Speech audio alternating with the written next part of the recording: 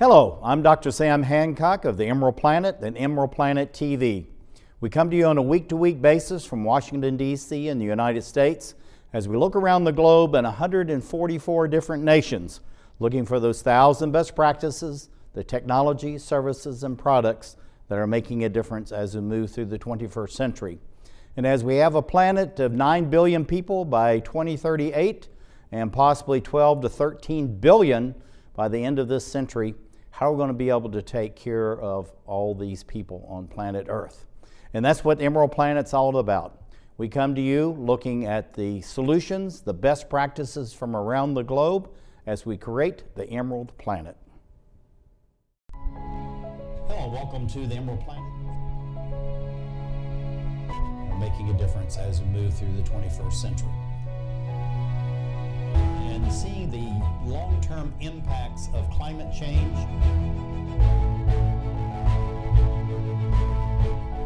We're glad to have you. Thank you for being with us. Looking around the globe in places that really need to have the Emerald Planet and the best practices. One of those is Nepal, a very beautiful country, ancient traditions, wonderful deep culture, fantastic people, delicious food, and someone who absolutely loves this place. This is Dr. Malcolm, goes by Mac, J. Odell Jr. He's the Evaluation Training Sustainable Development Specialist for what's called Appreciative Planning and Action Consulting, APA, and has been working with Nepal for almost 40 years or more than 40 years. 1962. I tell you, that's Count absolutely backwards. fantastic. First Peace Corps. The first. That ever came out of the United States. So looking at APA, tell us what is the mission and vision of APA, and then let's get into why Nepal. Okay, what we're trying to do with APA is create a simplified, easy-to-use methodology for promoting and generating empowerment among local communities to take up their own development. Simplifying the development process to something that anybody can do anytime, anywhere, without taking a lot of time. Yeah, and we're going to get into that, and what you've done is absolutely fantastic, how you distilled this down to really only 3 main questions. That's it. And you keep repeating those questions. But looking at Nepal, we've got some absolutely fantastic images of Nepal. What are we looking at here in this mountain range? Well, you're looking at the third pole of the world, the third pole of the world. We got the North Pole and the South Pole, but the highest peaks in the world are in the Himalayas, and it's really like a third pole for the globe. Yeah, you know, I never really heard of that until you and I met, some years ago. I think it's absolutely fantastic. Yeah. But looking at the location of Nepal, what's unique about it, and why is it such a special place? Well, there's no place like it on the earth, because at the lower end of Nepal along the Indian border, the Ganges River, just about sea level, and then 100 miles north to the tallest mountain in the entire world. From 0 to 60 in 3.2 seconds, if you will, in sports car terms. 100 miles going to 30,000 feet. And what is the name of that mountain? That is Mount Everest, in case you don't remember. I think you're just pulling my leg. No, I'm not pulling your leg, because people here are watching us all over the globe. Right, so, Mount Everest. Geez, what mountain is that? Mount Everest is the one mountain that probably most people in the world have heard of. Yeah, but what's so special about Mount Everest? One of it you talked about its actual height. What else is so special about Mount Everest? And then let's kind of back down the mountain range, the valleys, into the floodplain of Nepal as it joins India. What's so special about all this? What's so special about that? First of all, the environment is an incredible thing. Where else in the entire world would you see an ecosystem where across 100 miles you're going from jungle to glaciers? And you've got glaciers that are actually keeping this world safe, the climate change. Keeping ice, keeping it intact, and if we don't protect those glaciers, we're going to be in big trouble. But then you come down the mountains and you come into incredible farmlands, terraced farmlands, where on a tiny patch of land carved out of the side of a mountain. People are raising food and feeding their families on land that we could never farm. And then you go down further to the jungles, and you've got wildlife like you can't believe, in the only country in the world that does not have any poaching of wildlife. Yeah, and this is an incredible story. We're going to talk about that as we move forward. But tell us about the various park systems and the nature that you have in Nepal. And then we're going to get in, because we're really talking about this great Himalayan Trail project. Right, exactly. And joining the entire end-to-end of this country together, like the Appalachian Trail in the eastern United States, right, or the Skyline Drive in Virginia and North Carolina, and South Carolina. Or the great walks across the moors of England. The beauty in that trail will be that you go every day. You'll be a little lodge, a little place to stay and sleep, so you don't have to carry all your stuff. Well, anyway, we'll get to that. But Nepal has, in the lowlands, this incredible jungles, which were originally set aside as royal parks for the royal reserves for the kings and the Rana masters who ruled for several hundred years, keeping the king in sort of a house arrest, if you will. So they created these hunting reserves, which became eventually national parks.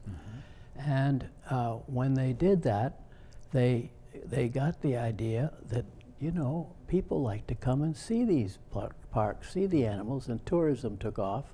At the same time, other tourists began coming. They wanted to go see Everest or Annapurna. And so trekking became a very popular activity in Nepal, and communities along the trails to those two peaks began to say, hey, the trekkers are going by with all their backpacks, all their porters, all their gear, their tents, their food. Why don't, you know, maybe if I opened a tea shop, maybe they'd stop in. Maybe if I had a little restaurant, maybe, well, it just goes grassroots. Tea shop trekking became a signature of Nepal. And the beauty of it was all owned and run by the local people. No corporate Sheratons or corporate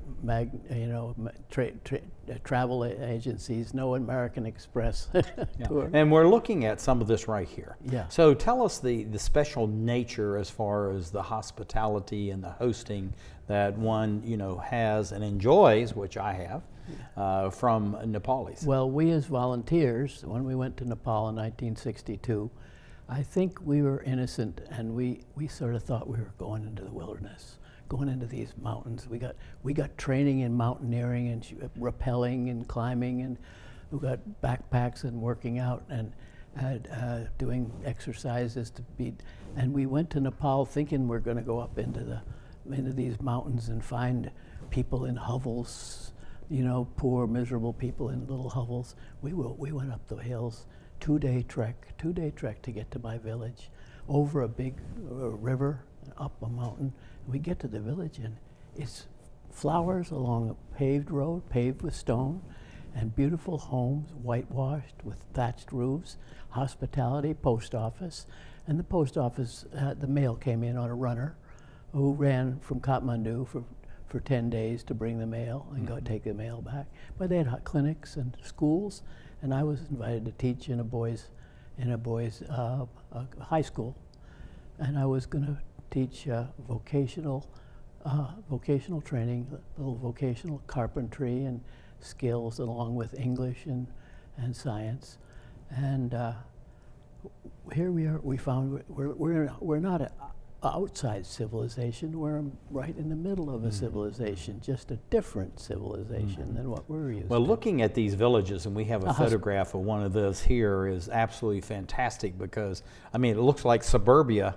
Yeah. You know, somewhere around, you know, in the United States, not really a rural area, but really suburbia. Exactly, and there it is. And the people were so hospitable, unbelievably hospitable, you know, and we also began to learn that they knew more about any of this thing. We had nothing much to teach them. Sure, we could teach them some vocational skills and English, of course. And English and some science, yes, we could do that. But for the vocational skills, I found that we couldn't find any good tools. So I looked around, I said, there's carpenters here, and there's blacksmiths here, they've got tools.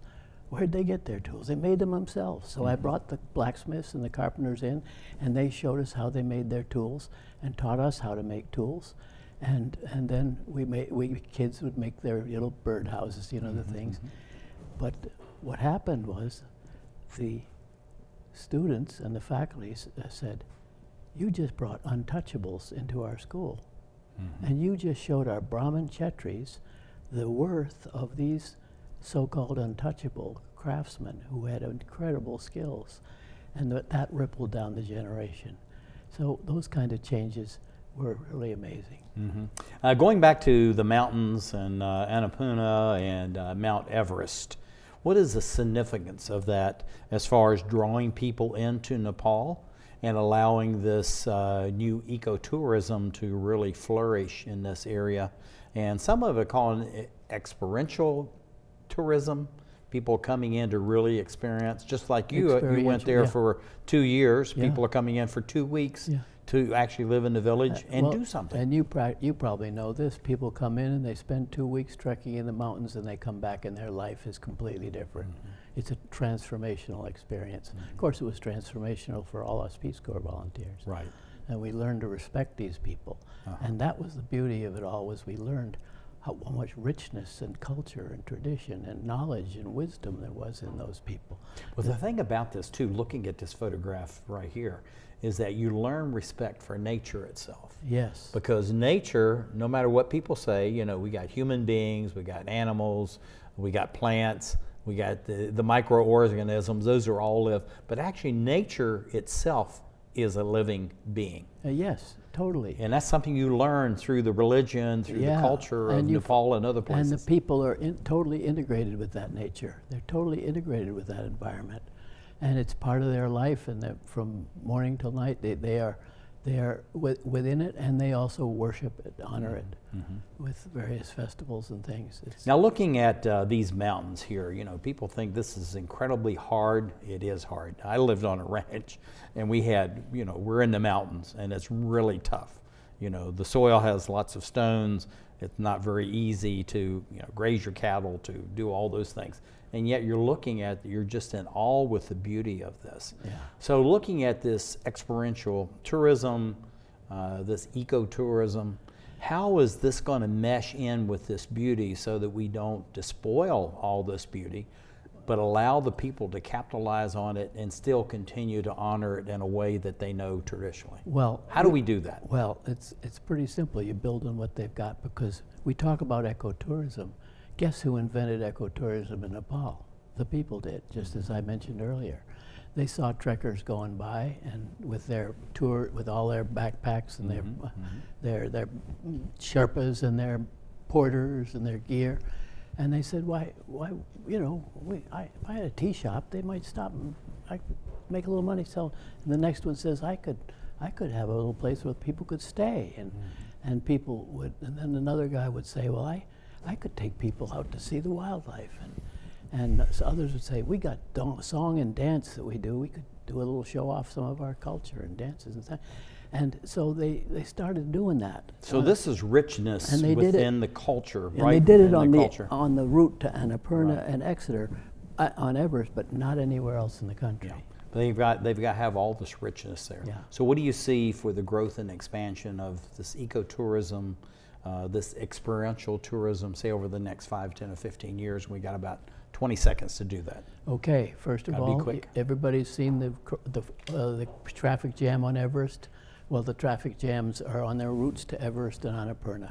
The whole idea we're thinking is get ecotourism across the entire country, not just concentrated in these 2 hotspots, if you will. This is Dr. Mac Odell of APA. Thank you for being with us as we're looking around the globe to create the Emerald Planet.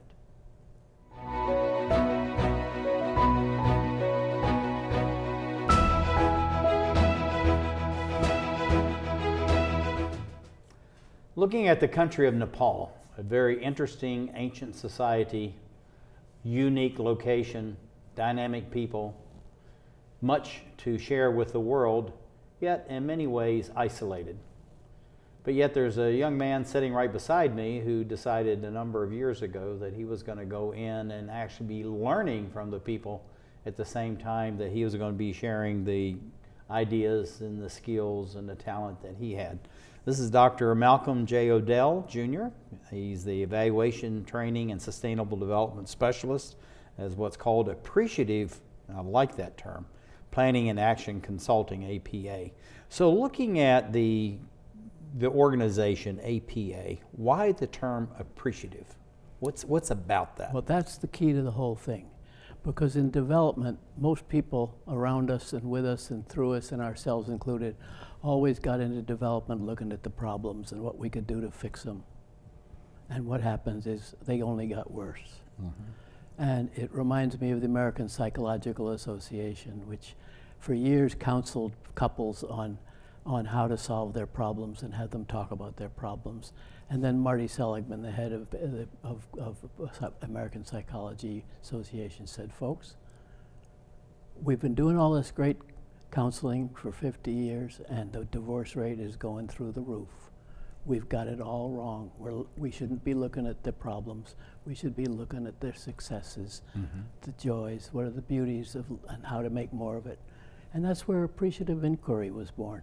It's Case Western Reserve University simultaneously found that by looking at what works and what's good in a company, they could, and what's even better, they could actually get much more positive change than trying to solve problems. So we focus on appreciating successes. And there's a wonderful story from the NASA's, was it the Columbia that blew up because of the O-ring failures, and it almost brought NASA to its knees. And they argued and quarreled and debated for months to try and find why did the O-rings fail. And one of their guys went down on the floor of the assembly line, and he saw a guy sweeping the floor, and he said, "Charlie, what do you think caused those O-rings to fail?" And Charlie looked around. He says, "Boss, I got no idea, but I'll tell you something. Those O-rings over there never failed." They were looking at the failures, but right in front of them were O-rings that never failed. That's what we're building on. We look at appreciating, looking at the positive. And that's what you're doing with these children we have right in front of us. But you were in the Peace Corps, fantastic experience. It really set your life's course, so you've been doing it all across the globe. But now you're back in Nepal and you're looking at this great Himalayan trail project. Why back to Nepal after all these many years? And why do we need to have a 538-mile long trail from one end of the country to the other to bring new development and this ecotourism or experiential tourism, as it's now being called? We didn't go to Nepal to create a great Himalaya trail. We went back, one, because we love Nepal, and two, they were trying to take the park experience along the Terai and bring it into the mountains and develop some national parks in the mountains, and they needed technical assistance for that, and I was invited to be co-project manager to open up a new park, a new national park, Makalubarn National Park, between Everest and the Aran Valley on the Tibetan border. Can you believe that? I was getting paid for that, no more volunteer. I went up to start seeing what we could do to develop some kind of participatory conservation and development. Because in the years since we left Peace Corps, we found that the big buzzword in development was participation, participation. And we were going to get participatory development of these new parks. Now looking at this area right here, talking about this new park, why is this area so important to have a new park? And how did that really become a catalyst for something that's much grander than what you were thinking about at the time? Well, it's pretty interesting because Everest was well known and there are a lot of people looking at Everest, but right next to Everest is the second largest mountain in the world, Makalu. And the environmental ecosystem around Makalu is unbelievable, untrammeled, no tourists tramping all over it, beautiful ecosystem, religious sites, temples, sacred caves where monks are meditating, and wildlife in abundance, and flora and fauna of the hundreds of kinds, and we wanted to protect that. And we were so-called, they were going to be the experts, you know, to try and develop a new national park. But we found we missed something, and then that's when appreciative planning and action came into the picture. Now, looking at APA, this appreciative planning, action and plan, why is that when you look at this area, you're saying, how could you do anything different with this? One, it's naturally absolutely beautiful as it is, but yet at the same time, the people want to do more with it than what they've had in the past. So you have this convergence of, you know, you have this pristine environment, you have people that really want to do more and better themselves. They're inviting you to come into it. So how do you take this APA style and do one better than what's already there? Well, that's a very good question, because we thought we had something to offer. And we were participatory planners, and we were conservation experts and all that. But Makalu, like all the parks in Nepal, are different from national parks anywhere else in the world. They're full of people. There are hundreds of villages throughout these national parks. You're going to go in and kick the people out to protect the wildlife? No. You got to involve the people so they own it and they feel protection for that. So we were struggling to find a way to do that. And my friend Budi Tamang, who was on our team, said, you know, we always are looking too much at the problems. He said, and this goes back to the earlier story about the O-rings, same thing. Yeah, he said, we just look at the problems, and we gather the problems, we collect all these problems, and then we take these problems and we plant them, and we cultivate them, and we water them, and we fertilize them, and we grow up whole new batches of new problems, and then we send them away to some university on the other side of the world, and they send us back hybrid problems. We said, that's not going to work. We need to look at things differently. And so we began going to, and we thought this appreciative inquiry thing might work, and we started doing it in our office, trying to fire ourselves up by looking at the good stuff rather than the bad stuff. And we find our team was getting fired up. And then they said, we got to take this to the villages. They need it more than we do.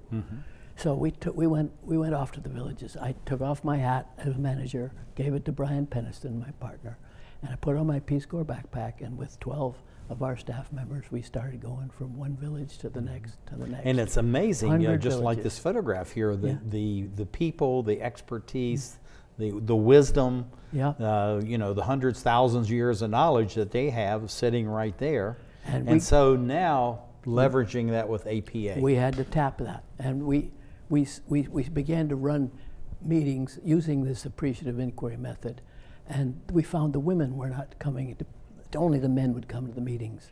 And we asked, why aren't you coming to the meetings? We want the women to be part of this. And they said, are you kidding? You guys just talk all day, and their meetings go on for hours, sometimes days. You do your thing in a couple of hours, first thing in the morning, at the end of the day. We'll be there. Now this is the women saying this. The women say that. Okay. So we looked at ourselves, we got to trim this thing down, streamline this beautiful process out of Case Western Reserve University.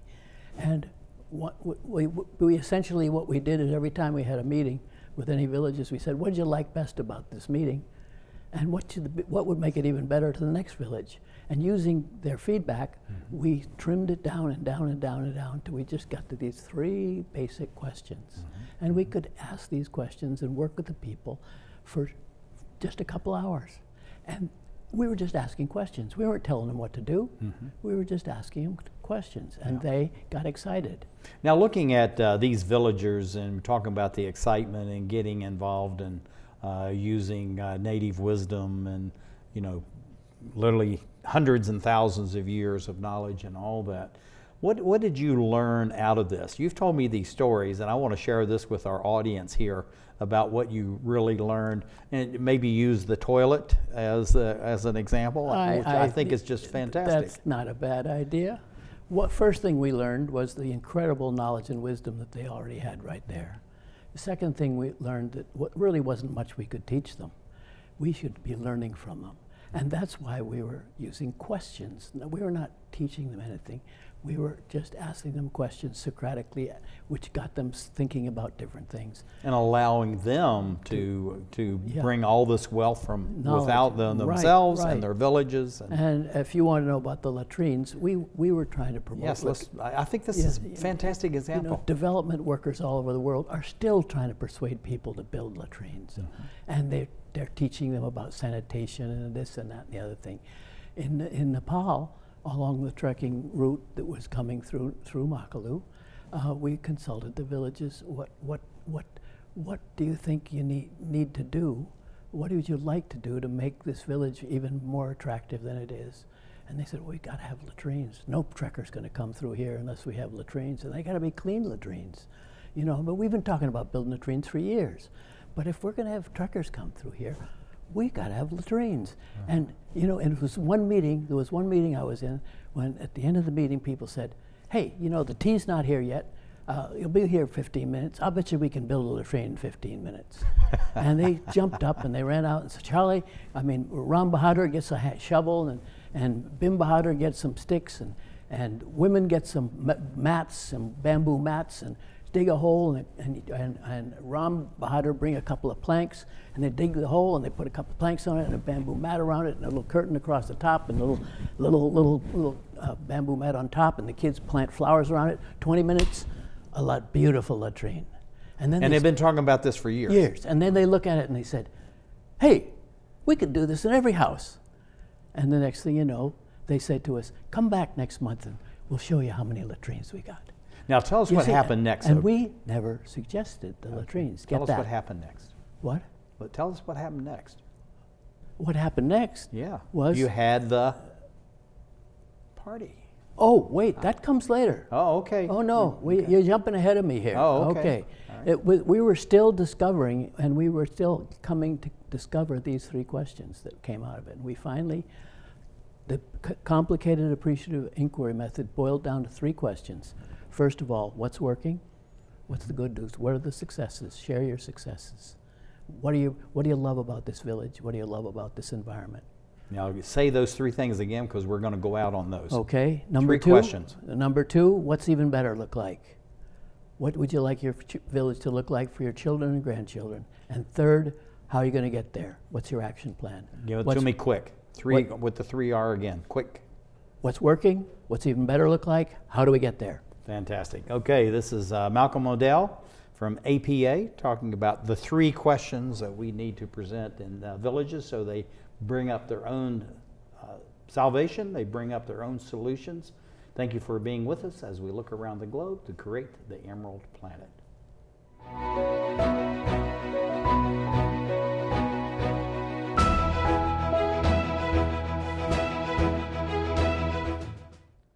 Looking at the country of Nepal, what can be learned from the people there? How can that be applied not only in Nepal but around the globe? And how do we actually develop principles and concepts and ideas, but also best practices which can be universal, coming from a very ancient and traditional society, but yet in many ways is quite progressive and willing to change when change is important. And a gentleman that's going to be talking about this is Dr. Malcolm J. Odell, Jr. He is the Evaluation Training and Sustainable Development Specialist for Appreciative Planning and Action Consulting, APA. And we're talking about conflict resolution, backing that into development and to community improvement. So what's this about conflict resolution? And this is a process that there's even entire curricula around this, but you've done this in a more simplistic but a very profound way. Tell us about that. Yes, indeed. Yeah, after we developed the basic method up in Makalu. Now, what are the basic methods? Go over that, those three principles. Those three questions. Okay. What's working? What's even better look like? And how do we get there? I want to do it one more time. What's working? What are the successes? What's even better look like? What do you want for your children and grandchildren? Got it. Okay. And how are you going to get there? Right. Okay. Super. Now, going to the conflict resolution, this all centers around a hydroelectric dam. Yes. And why the hydroelectric dam and why conflict resolution? I had an opportunity, having spent time at Makalu, to be invited down as social social science expert and health and well-being or something like that. I don't know what I was supposed to be, bringing applied social sciences into this hydroelectric dam project. And not long after I got there, the project was building a huge hydroelectric dam, and they built a beautiful road into the dam site, paved road, lovely road going in, and trucks and bulldozers and all kinds of equipment racing up and down this road past about 20 villages. And the villagers began to protest. They said, look, you're going to build this beautiful dam.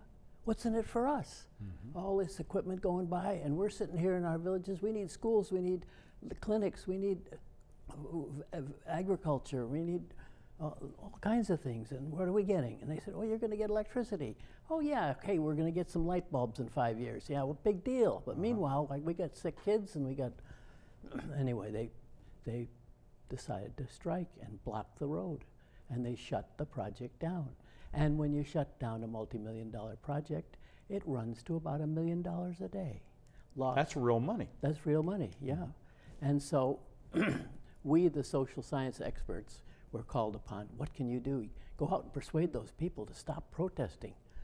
And we said, we can't stop them from protesting, but we can go out there. Let's try a little appreciative planning and action. Mm-hmm. So we went out and we Going back to the 3 questions went again. out there, and we found all these angry villagers all gathered around, and we said, maybe we could have a little meeting and discuss some things.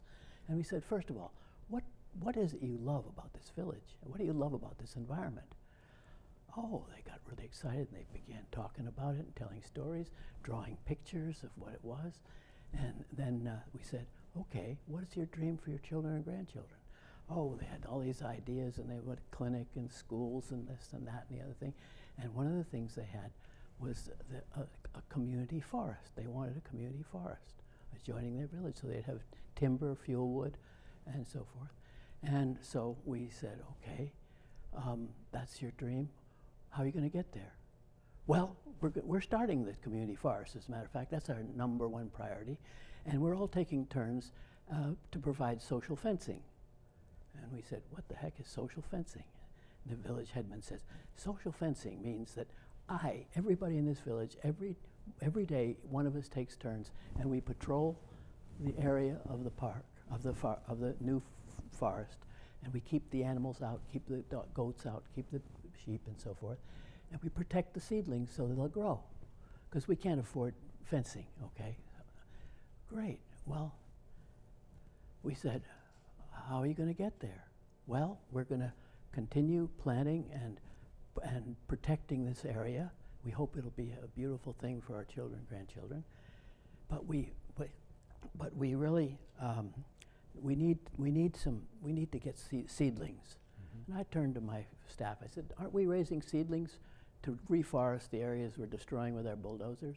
Oh yeah, we could help you with some seedlings. Oh, you could help us with some seedlings?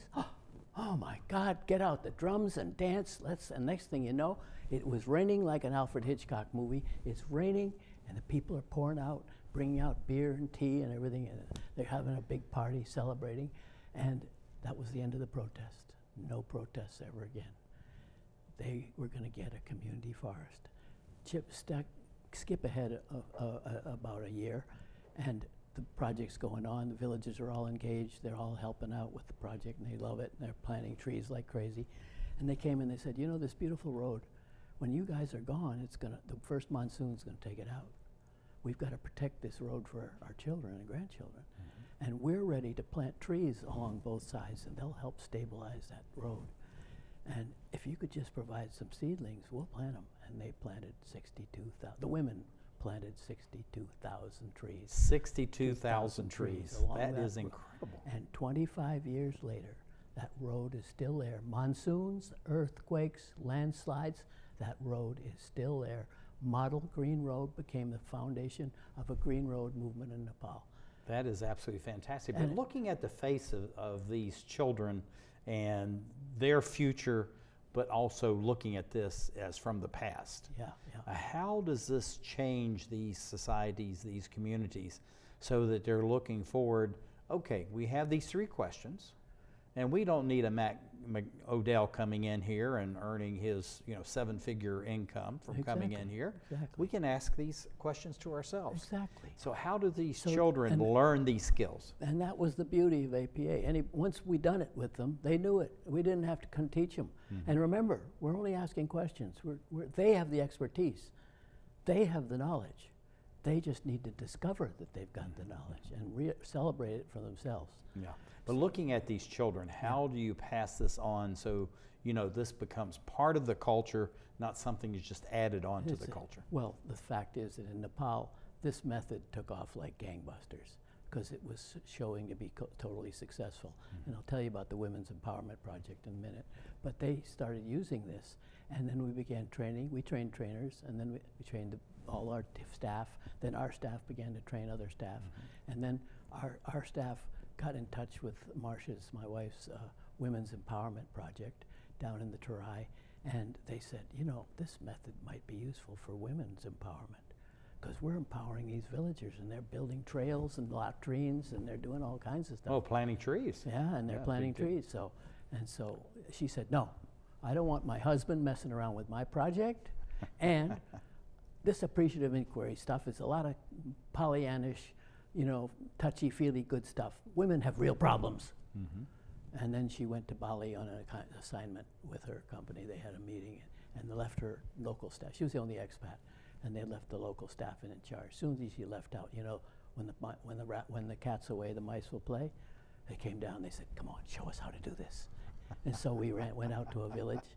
We said, pick the nastiest village you can think of, where people are really depressed and not very cooperative, and then let's get 7 people, and we'll each go out and ask some questions into the village. And we got them, and I said, and we see a photograph of this this process going on. There it is. And we got in the vehicle, went out the village, and then I said, before we left, I said, if I can't teach you how to do this in 20 minutes, you can never take this to 125,000 women, which is what you're trying to do.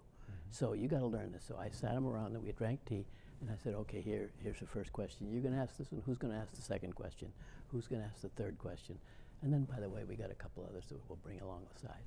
And we taught them how to do this, went out to this village, and in 2 hours, this village was mobilized for ecotourism. They wanted people coming through. They wanted trekkers to come through. That was their dream for the future. But they said, this village is filthy, dirty, paper bags blowing in the street, plastic, and it's a mess. Let's all, look, the tea's not here yet. The tea's not here. So this is always the excuse. When the tea doesn't show up, it's time to go do something. That's right. So let's go out, everybody collect some of the junk, and bring it here, and we'll have a bonfire. And then, by the way, who's got a drum? Let's dance. And that was the next little question, Joey. Who's got the drum? Let's dance. And they would dance and celebrate. And then they said, come back in a month, and we're going to show you our latrines, and we're going to show you a clean village, and this, that, and the other things. And we got in our vehicle to go back downtown, down to the city, Kathmandu. And my team of 25-year professional community development experts from Nepal, all very, very experienced in community development, they looked around each other. What the hell happened? We've been doing this for years, and never have we gone into a village that they don't ask us for something.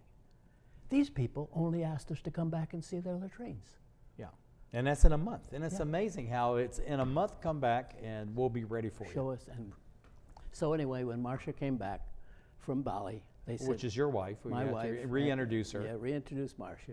They said, come on, Mem Saab, come on, Mem Saab, out to this miserable village out here, another miserable village, and we're going to show you how this method works.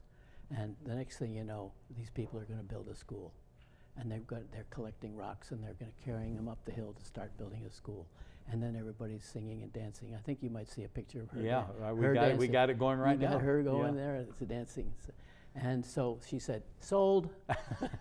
And we then began to train all her staff. She had about 100 mainline staff and 800 village workers. That's an incredible number of personnel. Yeah, and we trained them all in the APA method because it's so bloody simple. We had to teach them 3 questions and a couple extras like what to do, what can we do right now to get started, And who's got a drum? Let's I was going to dance. say, and who has the drum? Who has the drum? Let's dance. And they But did it. looking at these villages, I mean, these are absolutely pristine areas. You see people walking, through the fields and all that. So we're just about out of time, as always is when we get together and talk. So looking at this APA and what you've done as far as women empowerment, and we're going to deal with this a little bit more, but what is the long-term benefit of all of this? What am I hearing in your words that says we can do this, 3 simple questions, find the drum and do the dance, of course, and this is the outcome? Very simple, because what the long-term outcome is that people can take this themselves and do it. And I can tell you, when they took it to the Women's Empowerment Project, they went out to do a survey, and they were training everybody in the method and to survey how are they doing the first 18 months of the project, 125,000 women. And what are you doing? Are you able to write your name yet? Because it's literacy, savings, and enterprise. Can you write your name? Have you learned to read? Starting to keep track of numbers. Do you have a business? Did you make any money this month, or so forth? And the team came back and they said, these women, in 18 months, yeah, they're starting to read, write, but they've created 60,000 businesses. That's incredible. 60,000 business. And she said, no, impossible. Go out and do it again. That's a bunch of baloney. Hold that thought. This is Mac Odell, this APA. Thank you for being with us as we look around the globe to create the Emerald Planet.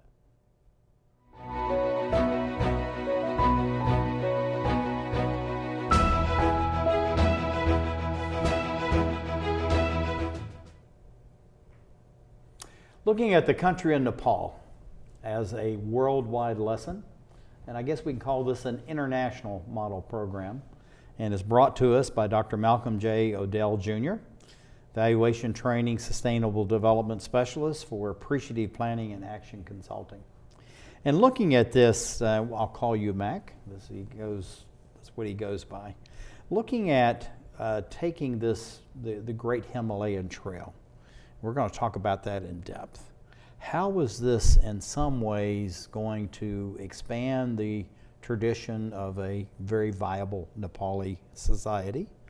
In other ways, how is this actually transforming a very classical, traditional Nepali society into something that's even better, but yet not giving up necessarily their traditions or their local wisdom?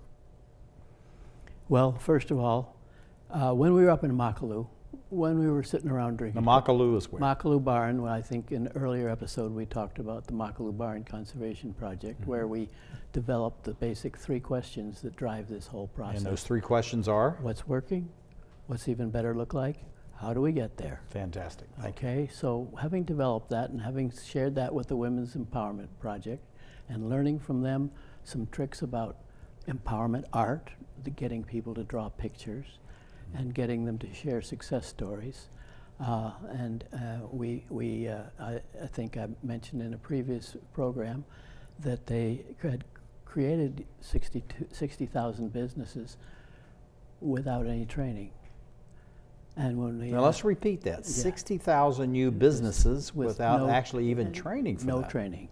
The program was literacy, savings, and ultimately making micro businesses, but they were still in the savings and learning and reading part of the program when they had 60,000 new businesses. And when asked, how the hell did you how did you do that? They said, we did just what you told us. Every meeting, every workshop, everything we do, we start with sharing our successes. And there was a woman in my group who was selling chickens, and I thought maybe I could sell eggs. Another one said maybe I could sell vegetables. And the next thing you know, we had every woman in our group had a business. That's absolutely fantastic. And the training materials that were supposed to be developed to teach them how to do this were still in the cooler, hadn't come out yet. Now looking at the trail. So that was what drove the trail. Okay. Because we said, if that can happen on such a large scale, why can't it happen on a 500-mile trail going from one end of the country to the other? taking ecotourism from its narrow slot into Everest and Annapurna, where it's pummeling the environment and pummeling it's too crowded. Let's spread it out so that people from one end of the country to the other get some of the benefit and can show off the culture, the beauty, the wildlife, the snow leopards of in their country. Yeah. Now, looking at this trail, and again, end to end, it's about 538 miles. And so why choose this particular route? Why not somewhere else? And why in the very upper portion of the culture and the country versus being at the lower levels? Well, there are roads in the lower levels. People can go those places by road, but people love to go trekking in Nepal. Trekking in Nepal is a dream for most people. Who would ever think of it, they could do it. And but there's only these two places that are really too overcrowded. Why not show off the diversity of cultures, language, people, religions across the entire country? All these wonderful villages, beautiful villages, and people will then have a real goal. This is like the Appalachian Trail. You know, even if you only walk on it for a day or two, you have the vision that this trail goes from Georgia to Maine. You know, when I retire, maybe I can do the whole thing. But you can do it in small pieces or large pieces. But in Nepal, there's going to be a village, a tea shop, a restaurant, and a homestay, small lodge. And as more tourists come through, bigger and bigger lodges, all owned and operated by the local people. Now, looking at this map here, we have major names for all these different areas. Are these some of the national parks that they have you're tying together? Explain this National Park Service now and the trail. Well, since Annapurna and Everest showed the power of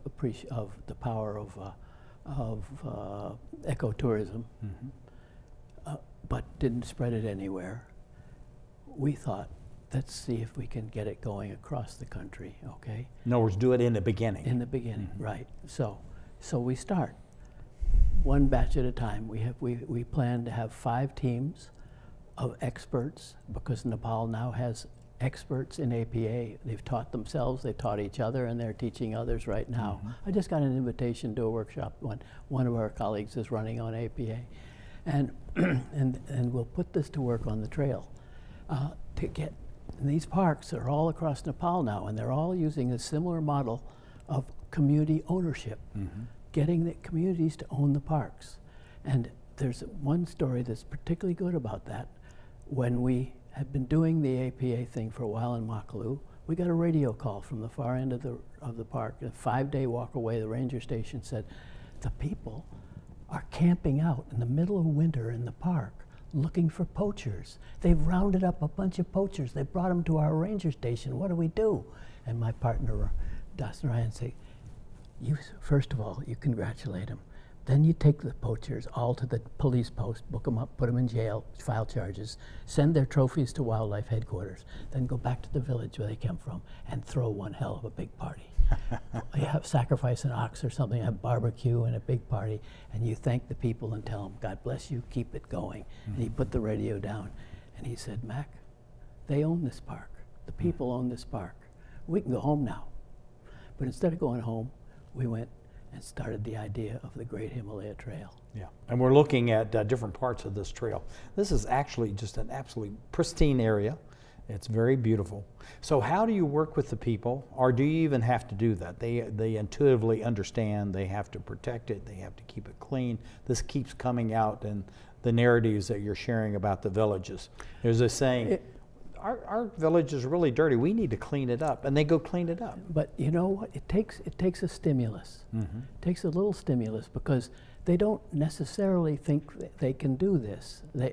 Because if they'd been part of the Makalu project, and if the Makalu people had come down and taught them how to do it, that would be different. But they're in these little villages doing their farming and doing their things. They really haven't thought it through. But when we come in, gather them together, and we ask them those 3 questions, they say, oh my gosh, look at the possibilities here.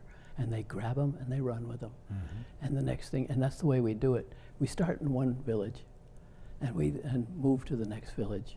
And we ask them how it's going. And then we say, would you like to go to the next village with us? Maybe you could run the meeting in the next village. and that we create a cadre of people who go from village to village. So this is the train the trainer. You're actually training them and creating them as you're moving along, village to village. So we don't have to do all 500. By the way, they see, we don't have to do all 500 villages. We just need 5 teams to start the ball in 5 different spaces and let them go from there to there. We start with a little pilot project.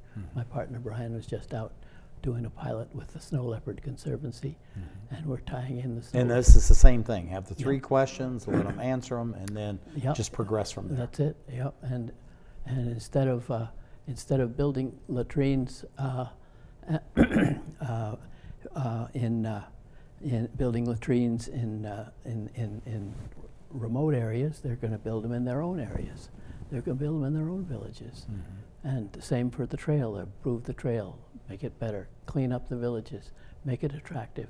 Talk about who's going to start a tea shop, who's going to start a restaurant, who wants to start. So each of these conversations are in each of the villages, and then this can be replicated along this trail through these 500 different villages. And if we're lucky, we'll have some women there from the Women's Project who will come and say, hey gals, why don't you start a savings club? And start a savings club, and you'll be the village bankers to bank and support these activities. And that's where it goes from there. Now looking at these 4 photographs we have here, again, these are absolutely pristine areas. They're really gorgeous. But what are we seeing and what are we not seeing here that makes us long-term and permanent in these 4 different areas as an examples that we're looking at right now in this photograph? Well, first of all, we're starting to see communities get together as owners of the environment. They recognize the environment like those people up in Maklu. This is our forest, and we don't want poachers. We want snow leopards, and we want people to be able to see the snow leopards. And I've seen some snow leopards, and I could take people to go see the snow leopards. But if we don't take care of this environment around us, those snow leopards are gone. That's history. So they see that protection of the environment is income in their pockets. And they respond accordingly. Okay, what would be the next lesson? I'm going to try to bring 3 lessons out of this. So we got 1, if we're going to protect the environment, we bring people in and we have to do it, okay? Okay, first of all, the lessons is you're getting conservation for climate change. These people on a 500-mile trail along the whole length of the country are going to be creating a sustainable environment. Trees, forests, community forests of their own like they did in Kaligadaki. And that is going to be green, more greening of Nepal. And if you look at satellite imagery of Nepal today, and you look at it 25 years ago, you'll see the reforestation of the Himalayas is already taking place because of this participatory approach to and so that'll be the first thing. Second thing will be sharing culture, the richness of these cultures. People don't know about Rai culture, Limbu culture, Sherpa culture, Brahmins, Chetris, all the different castes, including the untouchables who now in Dankuda, my village, are on the city council and running hardware stores and a computer store, which started with bringing an untouchable into the high school part of it. And the third thing will be incomes, be raising the incomes for some of the poorest yet proudest people in the entire world. And that'll be making a difference. Economic empowerment. This will make Nepal prosperous. We have 30 seconds. So I'm going to leave this photograph we have up here, this pristine scene of Nepal. Using these 3 questions, how can we take this around the world to solve problems that have some that are even more profound than what you found in Nepal, but equally, it seems like, can be solved with these 3 simple questions? Well, I go back to the Columbia catastrophe. PhDs galore trying to find out what was the problem and not recognizing that if they just looked for the successful O-rings, they'd be way ahead. This is what we've overcomplicated, and we've done all these PhDs like me have made the development process so complicated that only professionals can do it, and they have to get training, and it goes around and around, and we never run out of need for more and more training, more education, whereas development practitioners can take these 3 questions and bring about change immediately within 2 hours going on, and then come back 2 years later and find it's still there. Fantastic. Thank you very much, and thank you for being with us as we create the Emerald Planet.